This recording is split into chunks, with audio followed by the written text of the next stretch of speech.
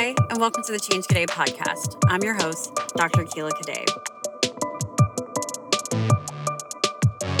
So, Cadet is my last name, and in French, it means soldier.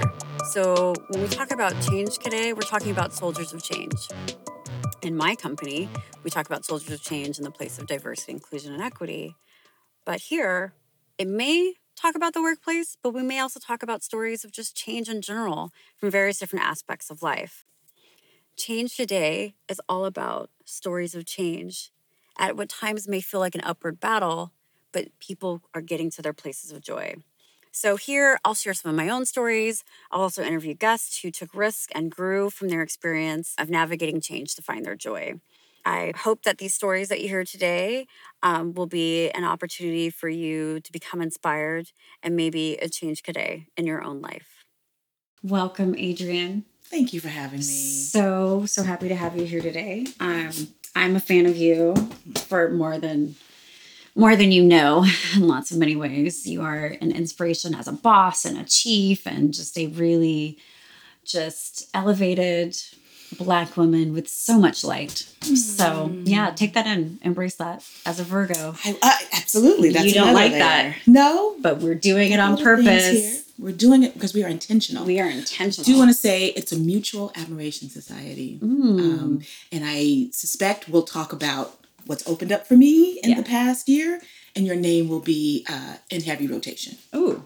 Let's do it. Heavy rotation. I like that. So let's start by you telling the listeners who you are, what you do. Share and shine. Okay, share and shine. So my name is Adrienne Kimball. That level? Okay. Oh, yeah. My name is Adrienne Kimball. And in my day gig, I am Chief Talent Officer for Rubicon Programs. And my focus there is diversity, equity, and inclusion, learning, and development. So I am responsible for making sure that the people who take care of the people are taken care of. I'm responsible for making sure that like the Petri dish has enough. Ooh, yes. Enough in that gel for everyone, every flora and fauna to thrive. I do not think people know how much I loved Petri dishes. Like I had my own microscope when I was a kid. Did you? Yeah. And I would make the gelatin and everything. It makes sense. Thank you. It makes sense because you are like growing things now. You're cultivating things now. I am. And that starts there with recognizing, swabbing it on there and saying, look, see what showed up here? This ain't right. So that's kind of what I do in the day. And then at night I do the same thing, but at a smaller scale. I make sure that the people are in the right environments, and that environment might just be in your head, and that environment might be in your room, it might be in your house, but that you are in the right environment to thrive. And that is has been a very recent mission of mine. It's not, but very recently, that's what I've been doing. All right, well, we're going to get into what that is in a second, but let's get into. I do want to talk about power with you. In our pre-conversation, we were surprisingly talking about white women. Yep. So do you want to share a little bit about that and kind of going back to the history of white women and power? Yeah. So I want to start saying, like, I think that there's a big difference between power and force. Ooh, break it down. Yeah. So power is exerted on. Power is your ability to lay down, hold down something. You have the power to do that. Yes. Force is intrinsic, and it comes from a place of moving out towards, right? It's not laying on anything else. It's like clearing the path, opening spaces, having enough within you to bring about change, right? And so a lot of people have power. And what I want people to do is recognize their own force. I think that's what you do too. What we were talking about is I finished a book. It is, for sure. Because coaching is all about connecting people to their own intrinsic value, motivation, and power. Right. And that's full disclosure, I was formerly known as your coach. Yes, I mean, I'll feel like I'll always be here for you, but executive coach because you're a boss. Yeah. So let's say that. Yes. Yeah. Let's say that.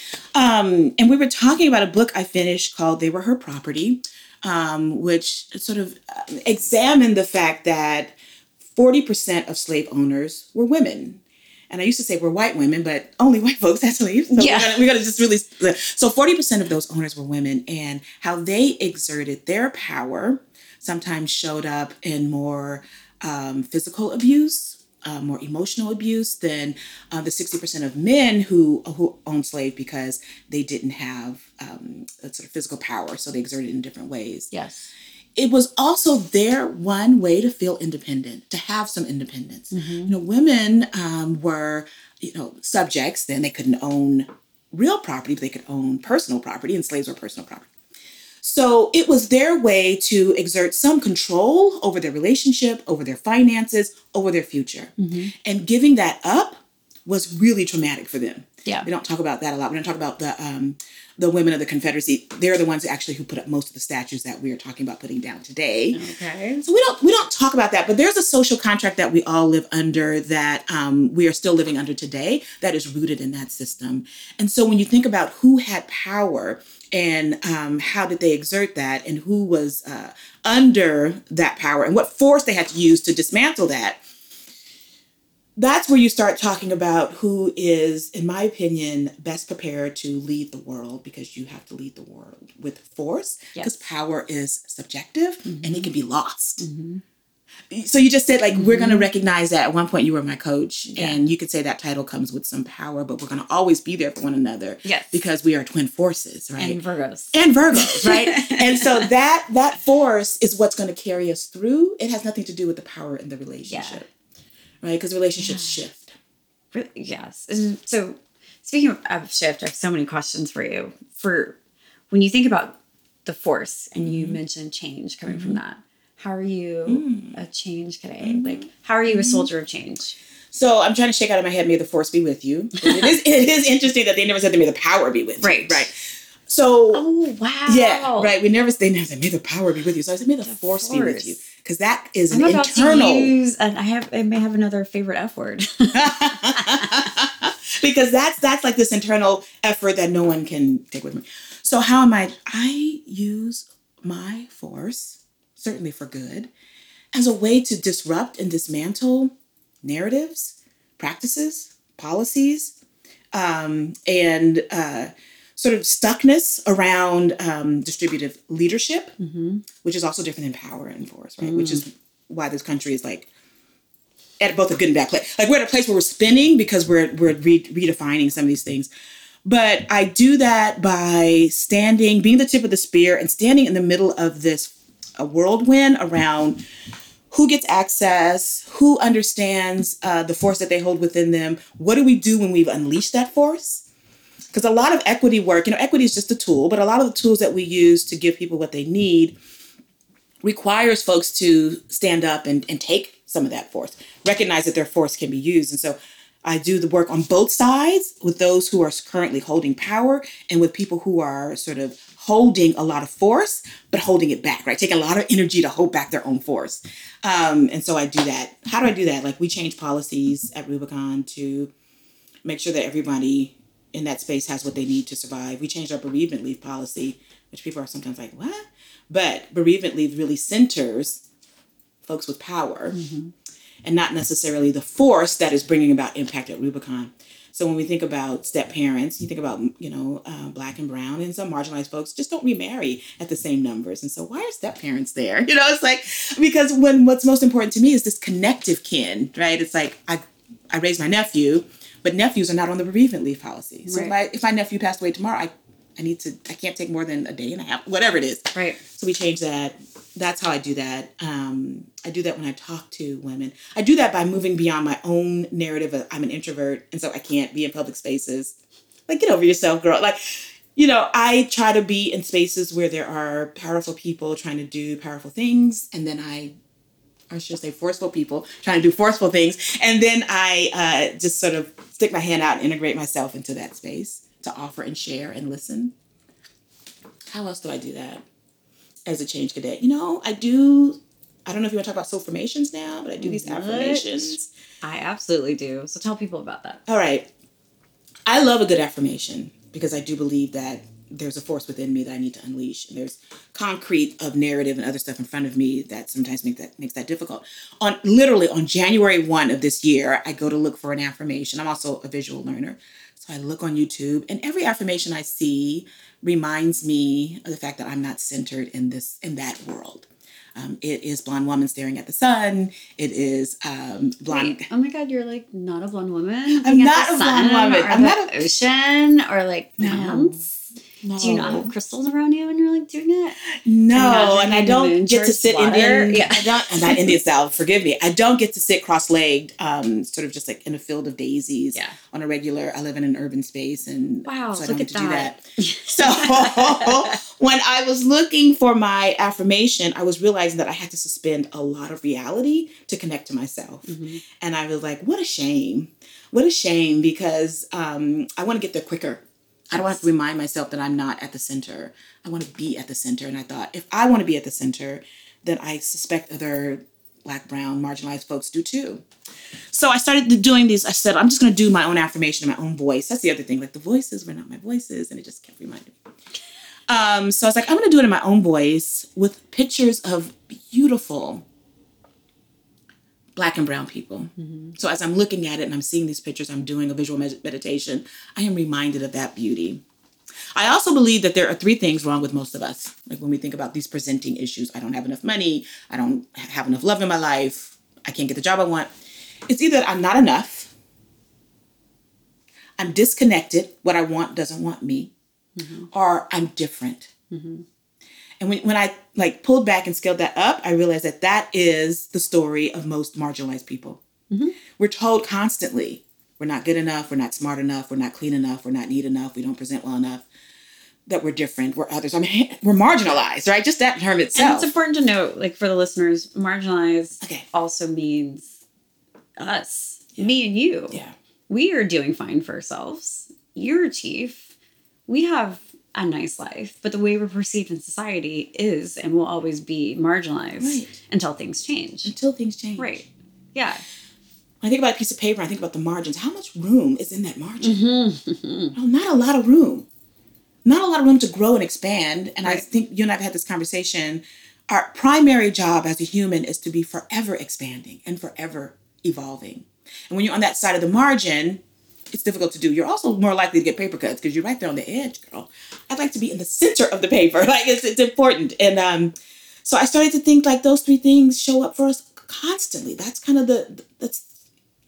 that's a narrative, more than a narrative. That's a narrative. That's the systemic problem. That's the,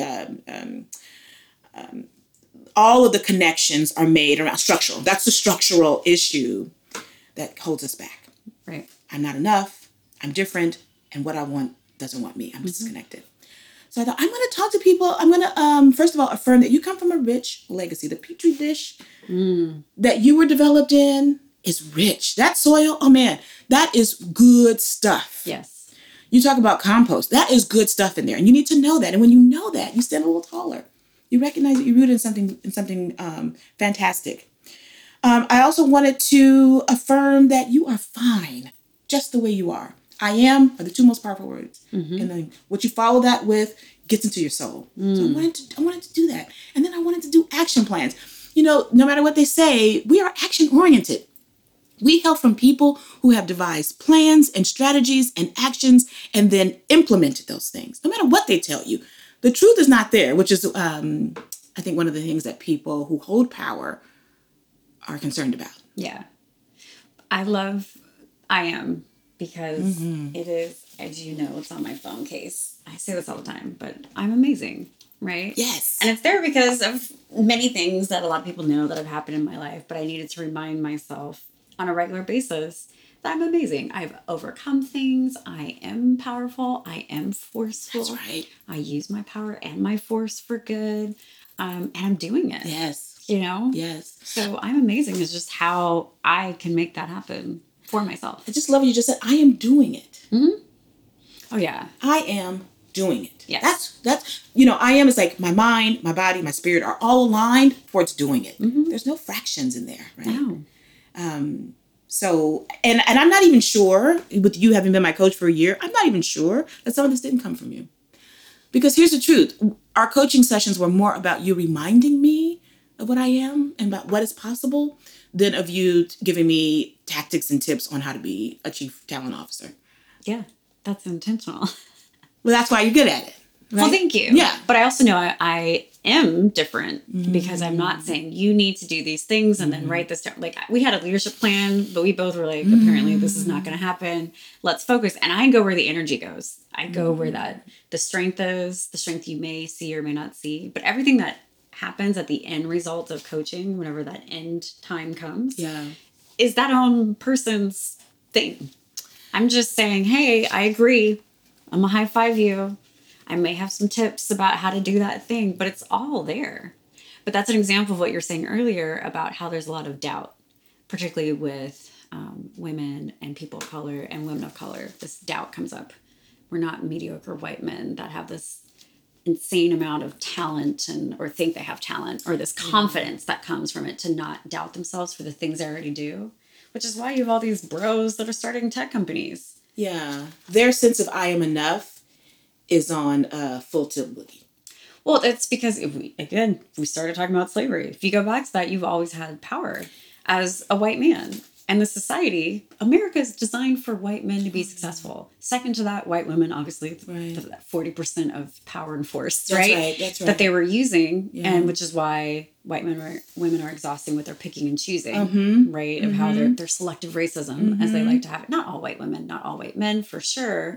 But no one has said you were not good enough. No one has brought, a dog on you, or some type of noose, or a hose, or didn't give you fair education. I told you to cover up your hair because it was unattractive. Or told you to cut your locks. Because they were not professional. Right.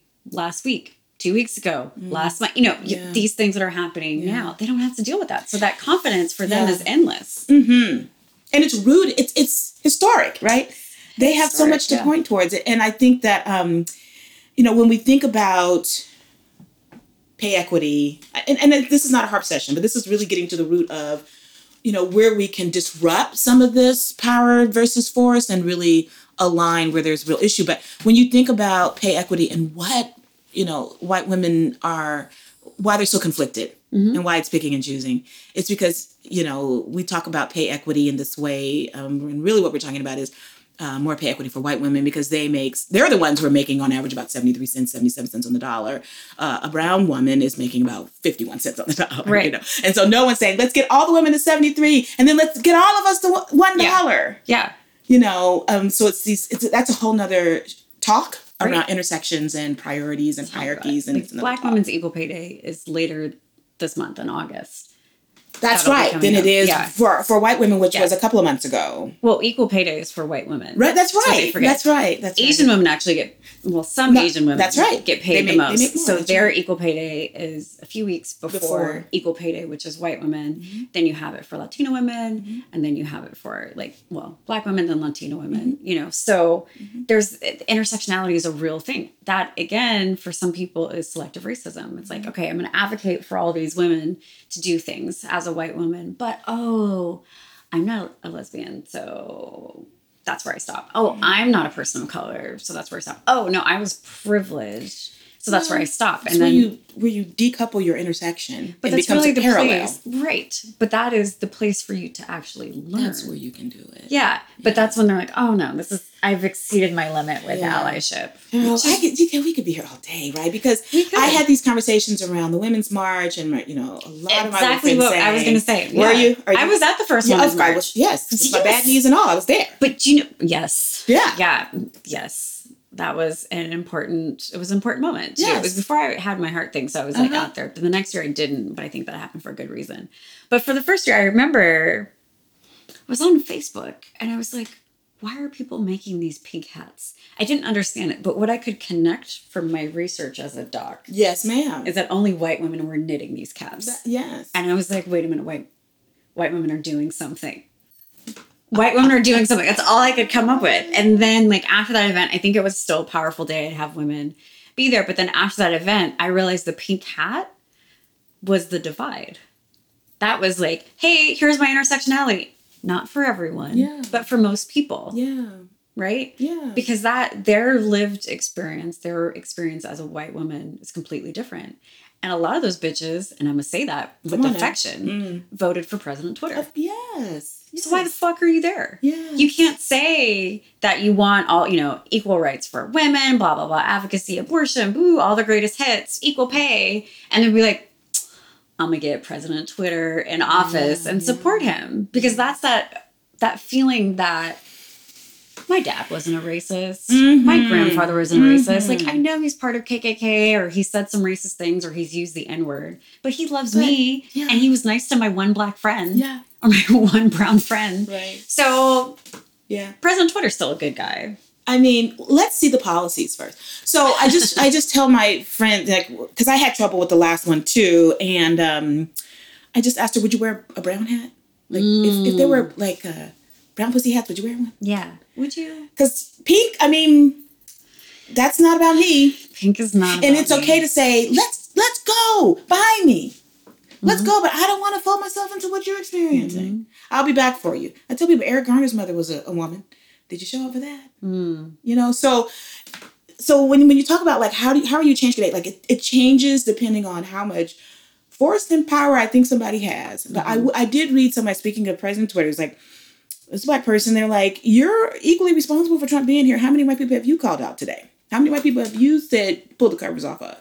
Because their lack of awareness around what racism is, what bigotry is the reason why maybe some of them voted for him. And I was like, I only work with well-intentioned white people. Same. I live in California, and only the well-intentioned ones show up to do the work we're doing. And those people need to talk to. So when we're in a meeting and they say something, I may have got to pause. Yeah. Can we pause? And I just want to address something. No, that's what I say to them. I was like, can we pause so I can just say this? Yeah. I'm sure, you have to, and sometimes I don't want to do all the language, but I still do. I recognize intent versus impact, but I want you to know the impact of what you said hit me this way. Because they have not developed the resiliency to hear the candor, right? They haven't developed the resiliency or the self-reflection to get things head on, right? Which is one of the privileges, I think, of being marginalized is that I'm used to people telling me all the time, I'm not enough. Right. And so when I'm in a meeting and you say, can you say more about that, girl? That just fuels me because I was like, oh, I got something for you. Right. My sister, she's a architect, a VP and architect of an architectural firm. And she was in a meeting and said, okay, X, Y, and Z architectural lingo on 3 different occasions.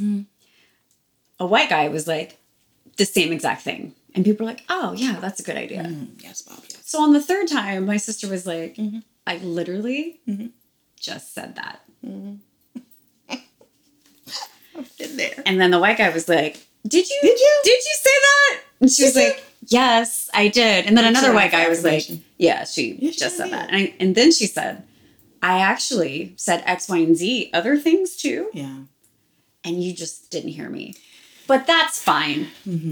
And so he felt uncomfortable because he was unaware of his whiteness. And this happens all the time. I'm sure it's happened to you at your various different levels. Oh, God, yeah. No, it definitely happens to me. I'm much more vocal now than at those times. But for her to be a Black woman in a male, white-dominated space in architecture, to say that is something that will cause a ripple effect because the other white men in the room were like, oh, right. And then a white ally stepped up. Yeah. Which is great. Yeah. But now this guy who's like a supervisor is going to be like, huh. And now he has to be more mindful. Be more self-reflective. How often do I do that? Right. And then the rest of the meeting was fine. Like there were more check-ins, right? That was happening because she had to assert herself.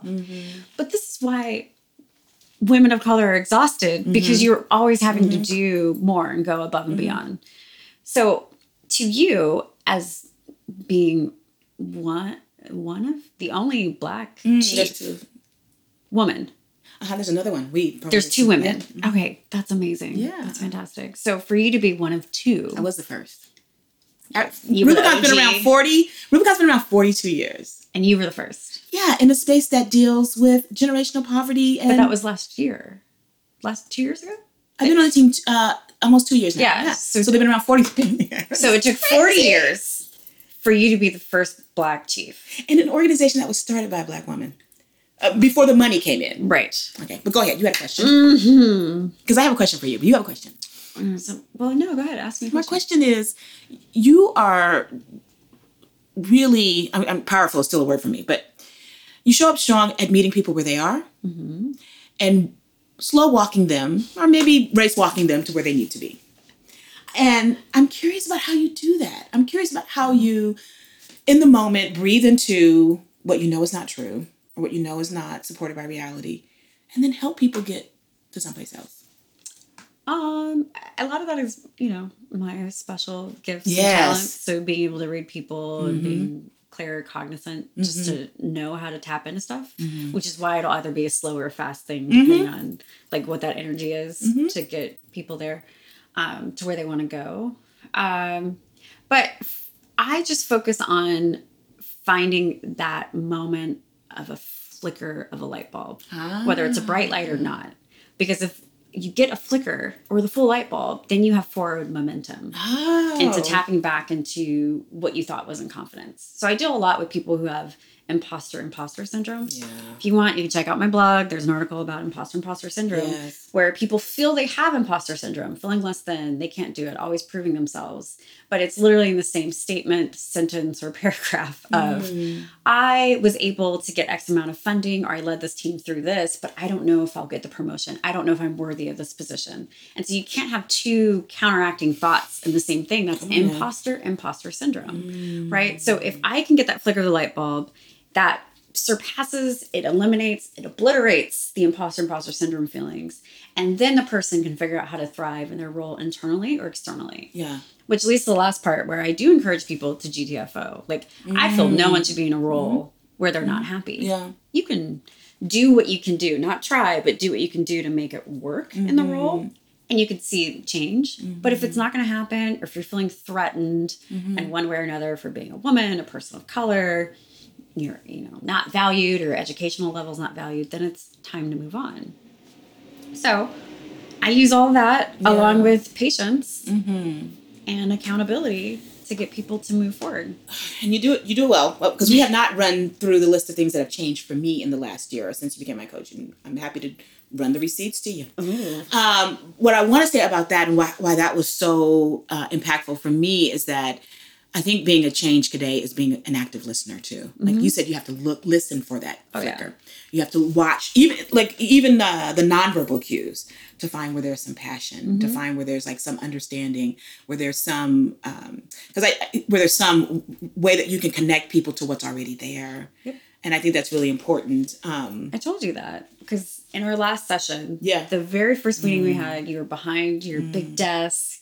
And you were like looking at your big screen. And you were like, look at me a little bit. And then like, look at the screen. And then you're like, oh God, this leadership plan is additional work. I don't have time for this. Who is this person? Yeah. Oh, you're a Virgo? That's cool. Yeah. But who is this person? Yeah. And then towards the end, you were just like chilling. Girl. You were at your conference table. Whatever. You were relaxed in your body language. And you're like, you know what? I am fine where I am. This is working for me now. I'm going to focus on, and soul affirmations came as a result of that. Not me, but you focusing on what you wanted to do. Well, maybe you. And then like other ventures that you wanted to do in your life, were coming up. So you weren't putting all this validation in the job. You gave it to yourself with what you wanted to do. So true. Yeah. So true. And there was the question in this coaching period, in the leadership plan, that I never worked on, but because I was like, but you excelled. Yeah. But because the thing is, like, sometimes we don't want to see that reflected back to us. Yeah. And when you put the words down, it's like, oh, that's right. I do have this stance. I still say, I do have this, I do have that going for me. And if you want to be rooted in the narrative that I'm not enough, I'm different, or that what I want doesn't want me, I'm not connected enough, writing a plan is going to disrupt all of that, right? Which is why you ask people to write a plan. But it wasn't so much of a plan as what is your support system, right? So that's who's your advisory squad? That's right. What are your strengths? What are your barriers in the workplace? What are these isms that you have? What's your goal with me? What's your goal in general? What's your skill set, your strengths? So it's not a plan. It's just highlighting like who you are. Yeah. But that's the other thing. I don't force people to do shit. You didn't. you're an adult. No, I'm not gonna, and I don't like homework. I'm 4 years out of school. I still don't like homework. Yeah. I don't like assigned reading. You come how you come, and I will listen, and you'll get one gem if I'm doing it right, and then we'll just go from there. Yeah. And a lot of the time, particularly when I'm, coaching executives, Yeah. it's an outlet. It's a vent, and that is helpful because it's a safe place to vent. And what a lot of people don't realize, you now know, is that in these venting sessions, I learn more about you and your behavior and how you handle things. And I can point out, last time when this happened, you went off. But this time, you let it go. I remember when someone said something and you were just like, all right. And before you'd be so involved in something that had no value. Right. In the big picture of things, but then you let it go. That's because you were at a place where you're like, this is my focus. Right. So you actually did come up with a leadership goal. Yes, I did. Right? Yeah. You didn't write it down, but you are working towards that, which is fine. And there's nothing wrong with that. Who am I to say that you are wrong for your journey of whatever you're on for being a leader? That wouldn't make me an effective coach. I can't say if you do all these things, you'll be a good leader. There's no guarantee for that whatsoever, which is why I don't even do that with diversity stuff. That's why I don't do trainings. Because there's no way, like if I sit here or stand or whatever, and I facilitate a whole day session on diversity and how you can be a better person, this is what you need to do, blah, blah, blah. Those individuals can go back into the work environment and still not be supported. They can go back knowing that, as a woman or as a person of color, I'm actually not supported. I didn't know that before, but now I'm awakened to these things. Right. As a white person, am I an ally? Am I not an ally? Did I say something racist? Am I racist? Right? And then you're spinning. But if you're not supported in those behavior changes to make sure that you get to a place of belonging, then it's a waste of fucking time. Yeah. It's a waste of money. It's a waste of my time. Yeah. It's not okay. It's just really not okay. So. Which is why I think so many of these efforts fail. And, it's funny how they have so many studies to prove that they fail. That's a whole nother thing. Yeah, but, money goes to that. Of course. And when we opened with sort of power versus force, this work is so personal. It's so internal.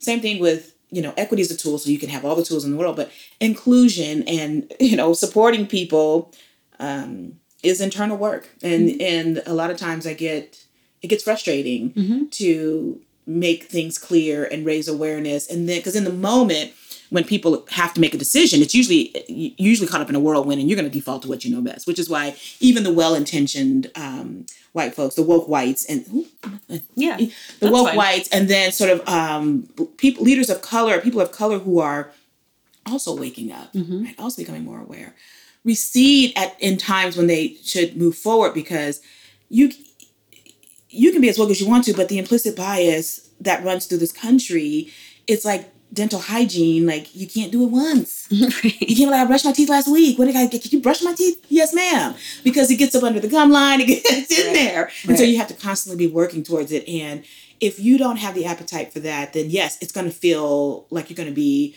ginning up a lot of energy that goes nowhere. And who wants to do that? Who wants to do that? It's not busy leaders who feel like their plate is already full or full of, maybe not even nutrient dense stuff, but full of something. You think they're going to want to spin that plate one more time? No. And so we're going to have to do something different, but we'll figure it out. That's my plan of doing it. I'm realizing that I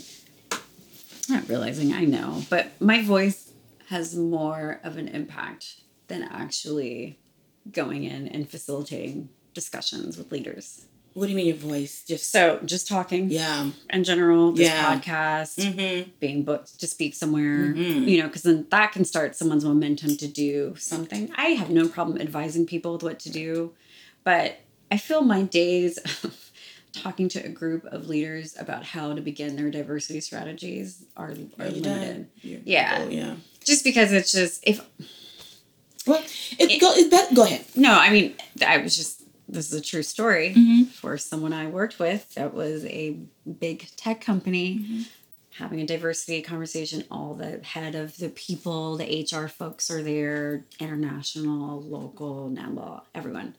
And so they were really, really proud to share that they have a whole month of programming for Women's History Month. We have a panel of noted speakers. We have an Olympian coming in. We're going to have lunches. We're just going to talk about women. And I was like, great.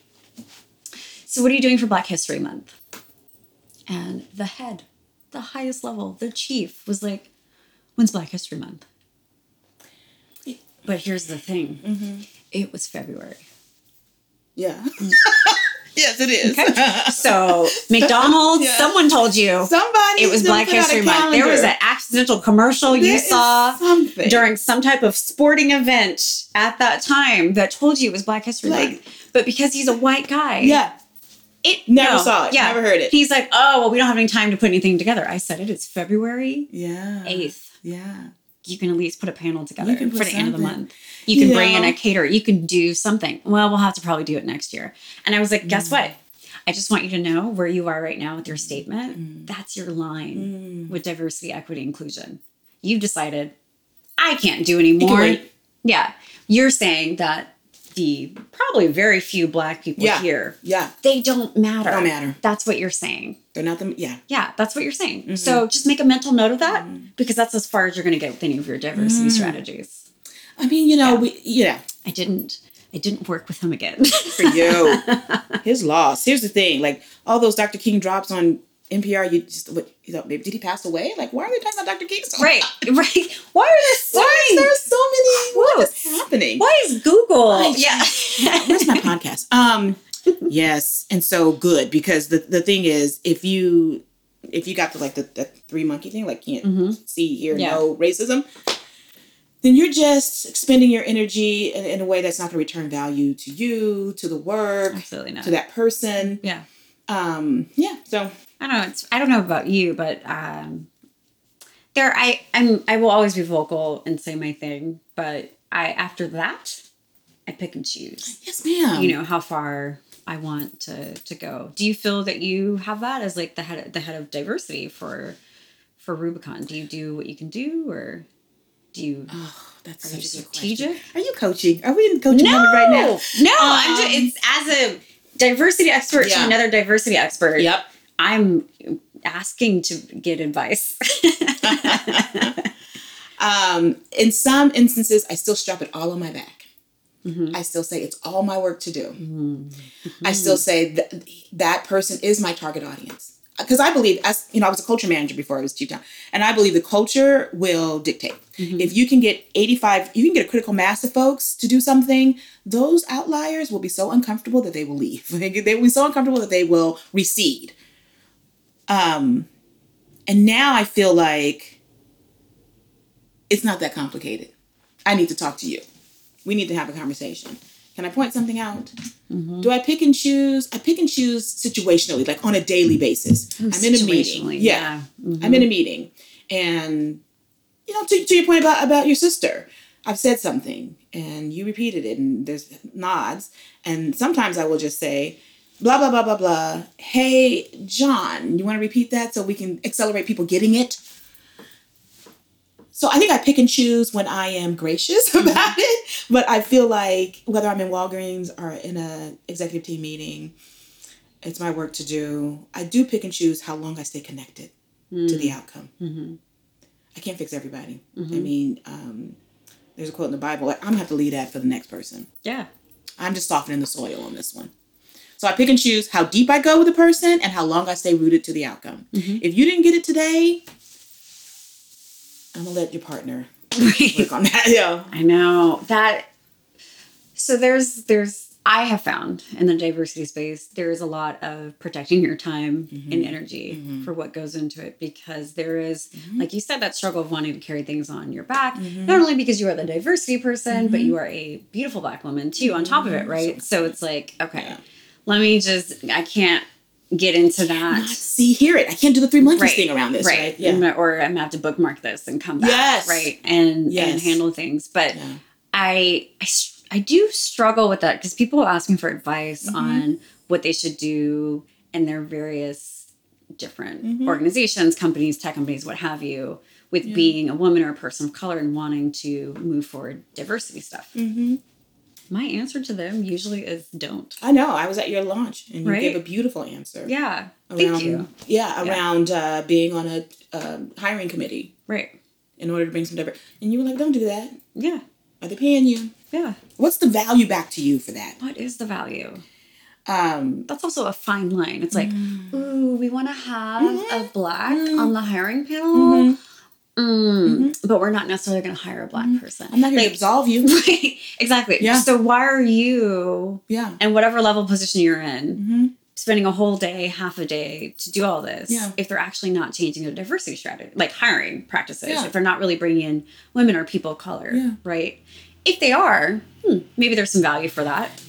And everything, I think, is situational, right? As we were saying before. But in general, if a white guy can get praise for something and get a promotion, or a white woman can get praise or promotion for leading a task force or a committee or a thing, and if you're not getting that for bringing up the DEI task force, or the diversity and belonging task force or committee, and you're not getting money and you're expected to lead these things and you're not getting anything from it, then stop. I agree 100%. And I want to say, even if it is your gig to do DEI work, and they're asking you now to shepherd in employee resource groups, and they're asking you to serve on the panel, and they're asking you to do all this stuff, but not taking other things off your plate, or not hiring somebody to support you in a way that makes it possible for you to do more, then you need to stop. And you need to ask people to prioritize their priorities. Like, stop piling all this on me and then saying, because if a white woman or a white man said, sure, I'll bring in the ERGs, and what's going to happen to Project X? Who's going to manage that? But that's the one thing that I am, because it is my job. Like, they're like, we are paying you to do it. What do you know? Yeah, but I can't do these 50 things. Right. Or the thing is, or I can't do them all well. Right. And so when we talk about, sometimes I think, am I perpetuating the fact that diversity efforts don't work because I'm taking on so much? And so I can't do anything well or to the level that they need to be done. And I say, well, didn't we have ERGs? I said, yeah, but I couldn't be at all. And I couldn't. So the problem I have with diversity is that it tends to be a tacked on job title. That's right. Right? And you were in one of those situations because it's part of the work that you do, but you have other work to do as far as talent too. That's right. So you are responsible for the balance of what you can put into it. That's right. That's right. There are other people who are just like head of diversity of H&M. That's all they do. That's all they do. That's all they do is diversity, which I think is great. Yeah. And wonderful. But when you have on these additional titles so they can say, because it looks good to the consumer, the client, the customer, the patient, the funder, that we have a diversity program, but it really is someone who does other work, who has the title, and maybe they're making the task force or their committee do the thing opposed to them doing it, or maybe they're doing all the work as well as trying to do the other job. And then that goes back into feelings of imposter syndrome, or not feeling good enough, or being overworked, and not being in a place of harmony in your own job with the titles that you have, but also harmony in life. When you work in the diversity space, you hear a lot of things, you see a lot of things, and you internalize it. So you have to have a healthy outlet for the things that are happening. But if you don't have time to have that outlet, then it's like something's going to fall to the wayside. Yeah. Right? Starts to bury you. And I just would go back to, I am enough. I don't have to do all this work to prove to you that I'm doing my work. You know what I mean? So sometimes we think we have to do more in order to prove that we can do it. And now the song, I'm Not Your Superwoman, runs through my head. But it's like, I don't have to do all of this. If it's important to you, resource it. The same way you resource the CFO is not also, chief cook and bottle washer, because the money is important to you. And so you make sure that person can keep their eye on that. Right. And if this is important to you, resource it. Or don't do it. Or don't do it. Just don't do it. Loose. Like, don't do it. Don't half-ass that That's work. right. And say we've done it to check a box. Right. I'm not going to be transactional about diversity, equity, and inclusion. I need to be transformational. If I can't have the quality and quantity of time I need to do that, then cut it out of my plate. And to your point, that's my job. Yeah. So when I go into my standing with my CEO, I need to say, here are the 17,000 things you got me doing. I appreciate the vote of confidence. And what I want you to know is, this is not possible. This is not happening. This is cool. Yeah. But that's like managing up 101. So how do you want me to prioritize? Yes. And if you put that on that person and they're like, we want you to do these things, then you have your answer to maybe do this diversity thing or not do the diversity thing. Because to your point, that's my job to manage me. It's my job to know that I'm enough. that I'm no different than Jane or Bob. And so what we're doing for that person, please do for me. Right. And success is my birthright. And so if I'm not feeling successful, I'm not going to take that on. I'm going to ask you, what's happening in here, do you think, that's not making me successful? Right. Because what got me here is enough, girl. I'm here. And so the question is, like, if you want me to go over there, you need to figure this out. And that's my job to raise that. It may not be my job to liberate the work. And if they choose not to do that, then it's my job to liberate myself from this organization. To your point about GTFO. Yeah. Right. Yeah. I think you'll find this interesting. I had a former client who wanted to move forward with diversity work. There was like a diversity training and a lot of stuff came up surprisingly from that. So they're like, let's address it. Let's put together, a committee and let's start employee research groups or ERGs or affinity groups. I learned that the first group that they put together was called Whites Ending... Whites Challenging Racism. I was like, let's think about that. Whites challenging racism. What's a challenge? Just in general. It's like a challenge is like a back and forth, right? Because you're arguing that one side is better than the other. Sure. So are you arguing that racism is a good thing? Yeah. Does anyone see how that title is problematic? Sure. And let's throw the title away. Let's throw the title away and let's just think about, you're working on diversity and the first ERG you have is for white people. So I said, shut it down. Shut it down. Shut it down. I was like, shut it down. Yeah. I'm not saying white people can't have a group. Yep. I'm just saying change the title. Yeah. And it needs to come from a place of allyship. Because, white people are fine when it comes to it. People can fight me on it. I don't care. White people are fine. White guys are fine. They could essentially be in a position where they were potentially homeless, right? Yes. But their path to getting kind of like re-entered into independence is going to be different than the black or brown guy. Yeah. Yeah, because, when we talk about clearing paths for people and removing obstacles, the system has done that. And the system has been doing that for 400 plus years. Right. So when people say, I didn't even recognize it, well, because it's a well-worn groove. And so, yes, my mother, it was like, all they have to do is cut their hair, brush their teeth, and they're going to be your manager. And you've been in here toiling. Because that's what the system does. It doesn't mean that person didn't have hardships. Right. And challenges in your life is all health issues, relative. mental health issues. Yes. Absolutely. Yes. But if the system was designed for everyone to be successful, we wouldn't have Rubicon.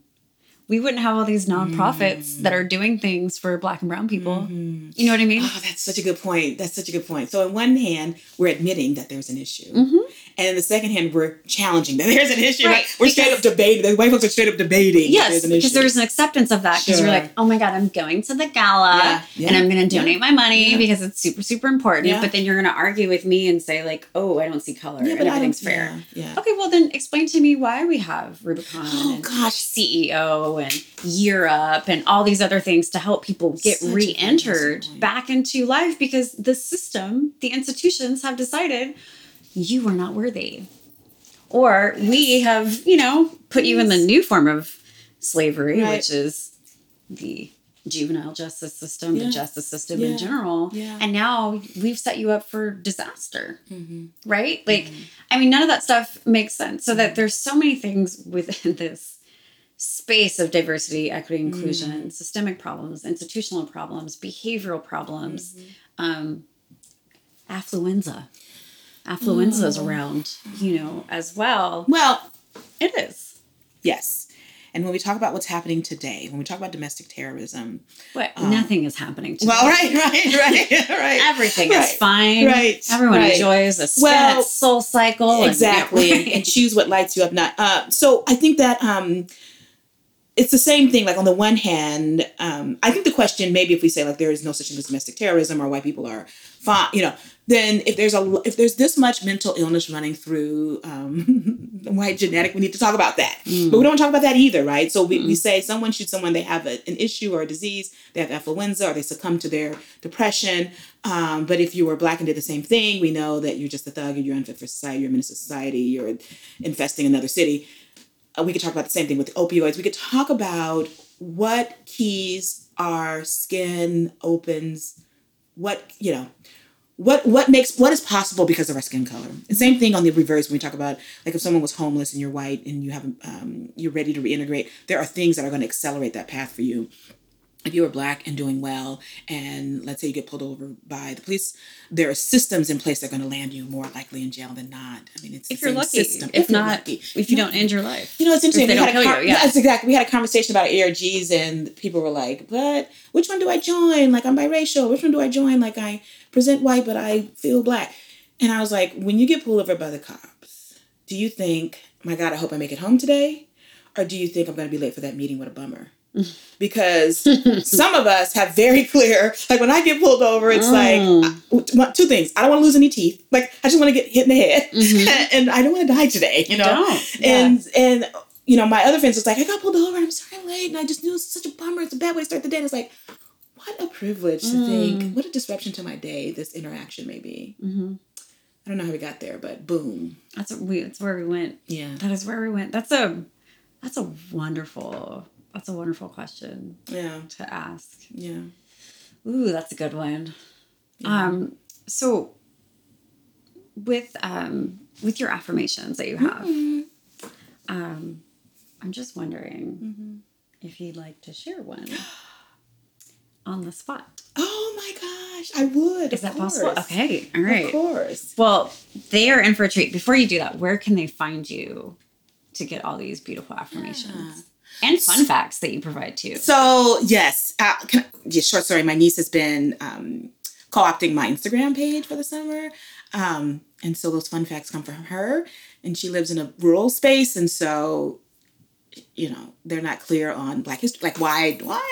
She sent me a text and she was like, "By the way, I need you to know that I have enjoyed these facts so much and learning so much about the beauty of being Black." And my niece is, you know, girl, we's Black. And she has locks too. I mean, you know, but she just, the environment that she's in is not one, speaking of a petri dish, that allows her self-identity to thrive in a way that feels comfortable for her. So yes, the fun facts have been fun, and I enjoy them. So the Melanated Soul is the Instagram page, or Adrienne_Kimball.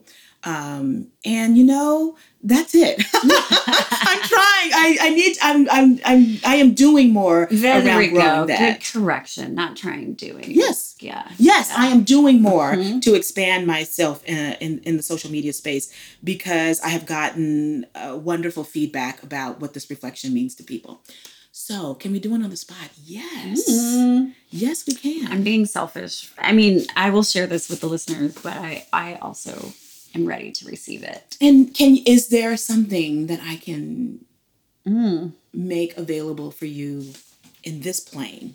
What are you feeling? What am I feeling?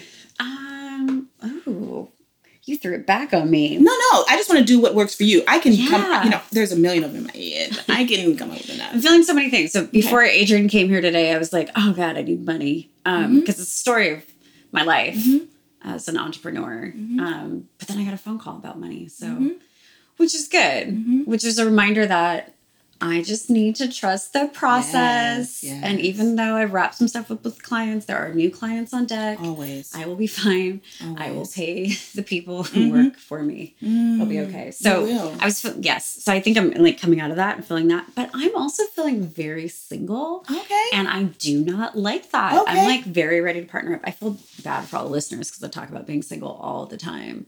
So you're manifesting. I'm manifesting partnership, I believe. Besides my dog. Hi, Marley. He's my man though. He is, but not. Okay. All right. All right. So let's talk about that. Yeah. So I guess the thing is just the combination of dealing, and I'm sure there's other people out there, other women out there that just feel that particularly women of color, that you live in this place of independence and you have to do a lot of things, particularly when you own a business, to move forward. But things are lost along the way, like either your friendships or your relationships, and just trying to find the time and the balance to make that happen while thinking that you want to continually grow and move forward, but you also want to continually grow and move forward with that tribe and with that wonderful guy who will make more money than me. We can buy a home. Yes, ma'am. Yes, ma'am. Yeah. In the Bay Area. So I think it's probably the manifesting for the independent woman. How about that? Uh-huh. Does that make sense? Absolutely. Okay. Absolutely. I think what I'm going to connect to is I am abundant. Okay. We ready? Yes. Okay. I help from people who have manifested greatness in a container of limitation. I am abundant. I am rich. I am richly loved. I am loving. I am wealthy. I attract wealth. I am money. I am here. I am enough. I am attractive. I am attracting all the things that I need in my life right now today because I am enough, because I am connected, and because I am part of a tribe that does nothing but evolve and attract on a daily basis. I love attracting, and I will use my attraction to bring an abundance of love, money, and energy to benefit myself, my community, and the world.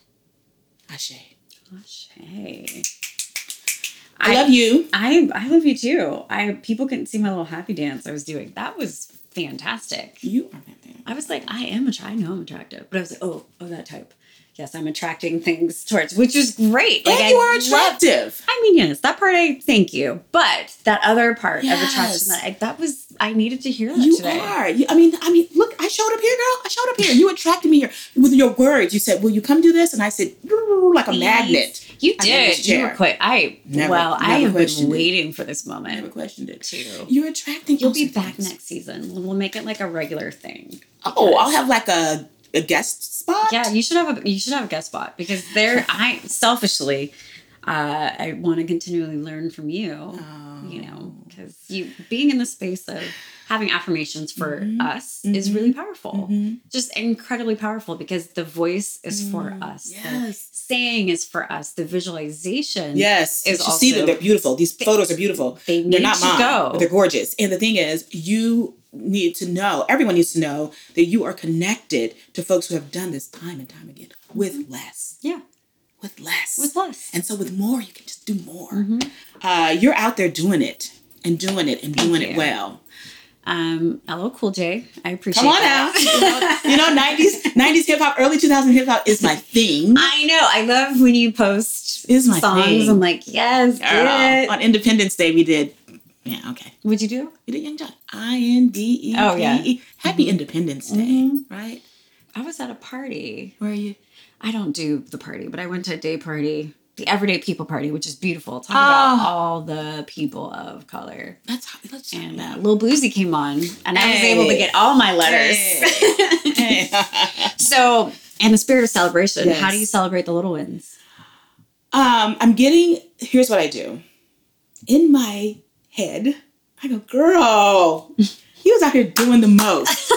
You are fantastic. I thank the ancestors. I thank the universe. And then I find somebody to tell. And they were like, hey, can you believe that? This is awesome. Yes, that's what I do. You didn't ask me what I'm getting better at. That's what I do. I love that. Yeah, I'm starting to do more around sort of physical celebrations too. Like you said to me last year, what did you do for your birthday? And I told you what everyone else did for me. Right. Do you remember this? I do. And you said, what did you do? Right. So I'm starting to find ways to do a celebration for me.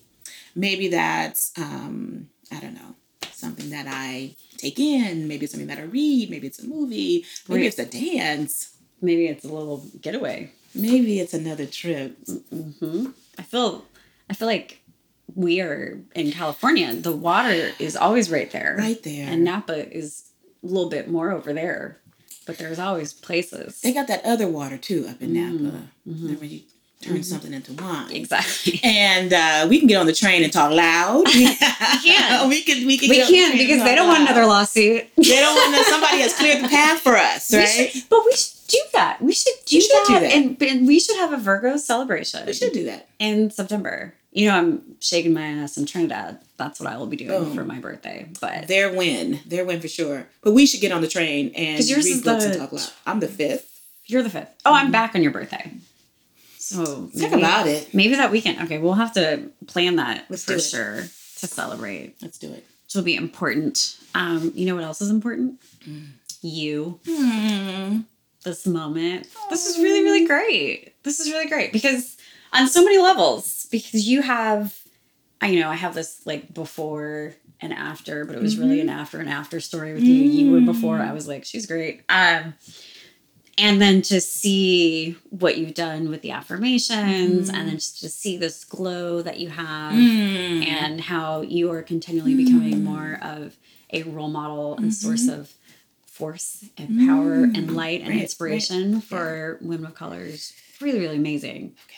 Like, incredibly amazing. And I feel like just your energy, knowing that you were coming here today, is how I ended up with some money. So I was like, I need money in November. And this person was like, let's start this project in November. Come on now. You are attracting. Well, yes. But also I feel that your additional Virgo energy coming into the space made that happen. This was an unplanned call. This wasn't like something on the schedule, like looking forward to. So now I'm like, oh, all right. But it was something you intentionally created in some previous spaces. I will not disagree with you there. All right. Because I'm a hustler. I'm a hustler, baby. I'm very all the references. They're running in my head all the time. Apparently, we need to go to the club. Yeah. This might not make it to the cast, but you part of the leadership stance is like, what is your leadership mantra? And I was like, I don't know. You can hate from outside of the club. You can't even get in. So that still runs through my mind when people are, coming at me about whatever I want to do. But and that was the mantra. It was. That but you came up with, because you said it. I was like, that should be your mantra, your boss mantra. Meaning, unless you are beautiful, black and brown, marginalized, don't talk to me about Let's not even. Not today. All right, my dear. Well, we're gonna keep on. Shining. So thank you for being here today. Again, tell them where they can find you. The Melanated Soul on Instagram. Okay. And not the Adrian Kimball? You have an Adrian Kimball one. Yeah, I do. Adrian_Kimball. Yes, there we go. There it is. All right. Thank you. And to the listeners, keep being amazing. Thanks for listening to the Change Cadet podcast. To learn more about Change Cadet, you can go to changecadet.com. That's ChangeCadet.com. And you can follow to learn more at Change Cadet Podcast and at Change Cadet. Thanks for listening.